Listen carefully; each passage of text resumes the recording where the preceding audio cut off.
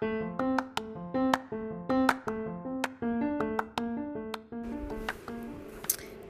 morning. This is Maria with a new episode on MediAestheticGroup.com.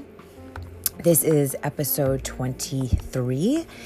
I want to just touch base on a question I keep getting. What is a Facebook pixel? So, how important is it? It's important if you want to track conversions, right? So you're spending time on your Facebook ads and you're optimizing these ads based on your collected data. So that's how you build your targeted audiences for your future ads. This way you could have lookalike audience, things that are going to actually remarket to the qualified leads. And that would be the people who already have taken some kind of action on your website. Okay. So using the Facebook pixels for conversions, this is how it works with Facebook. Okay, so when you use it, Facebook uses it to have a custom audience pixel for retargeting website and visitors. And so the conversion pixels for tracking the website conversions, it's mostly your sales. So while each advertising account has only one custom audience pixel, you can create many conversion pixels. So one for each web page you wanted to track a conversion on. It depends on what the tracking pixel is. I'll explain that a little bit deeper because I know it kind of sounds like I'm talking another language, and I apologize. So I'm going to try to break it down.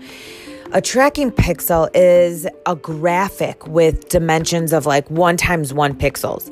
And that's loaded when a user visits your website or opens an email, and it's used to track certain user activities.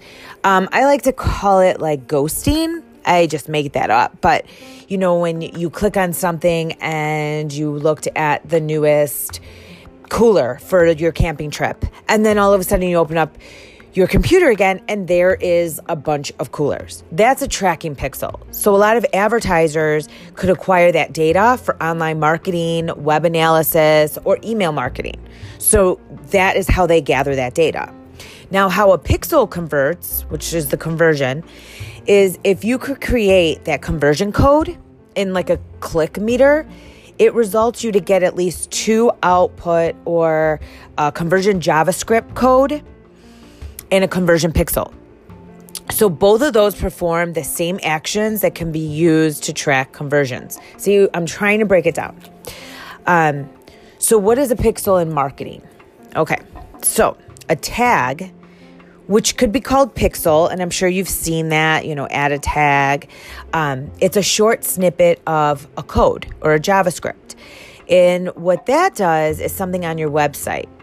So in the context of marketing and advertising tags and pixels, they're often collecting some information about the visitor to a website and their behavior on the site.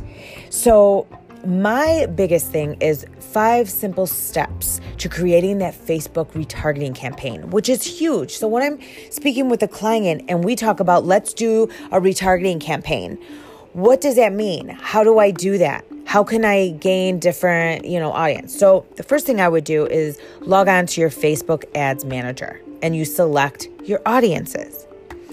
Then you would click on Create Audience and you can select Custom Audiences. Then from there, you want to select Website Traffic. Then you're going to get a drop-down menu and you want to select Target Audience.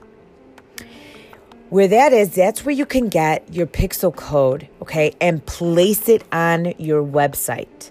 Do you see how that works? So it's actually what you already have been collecting.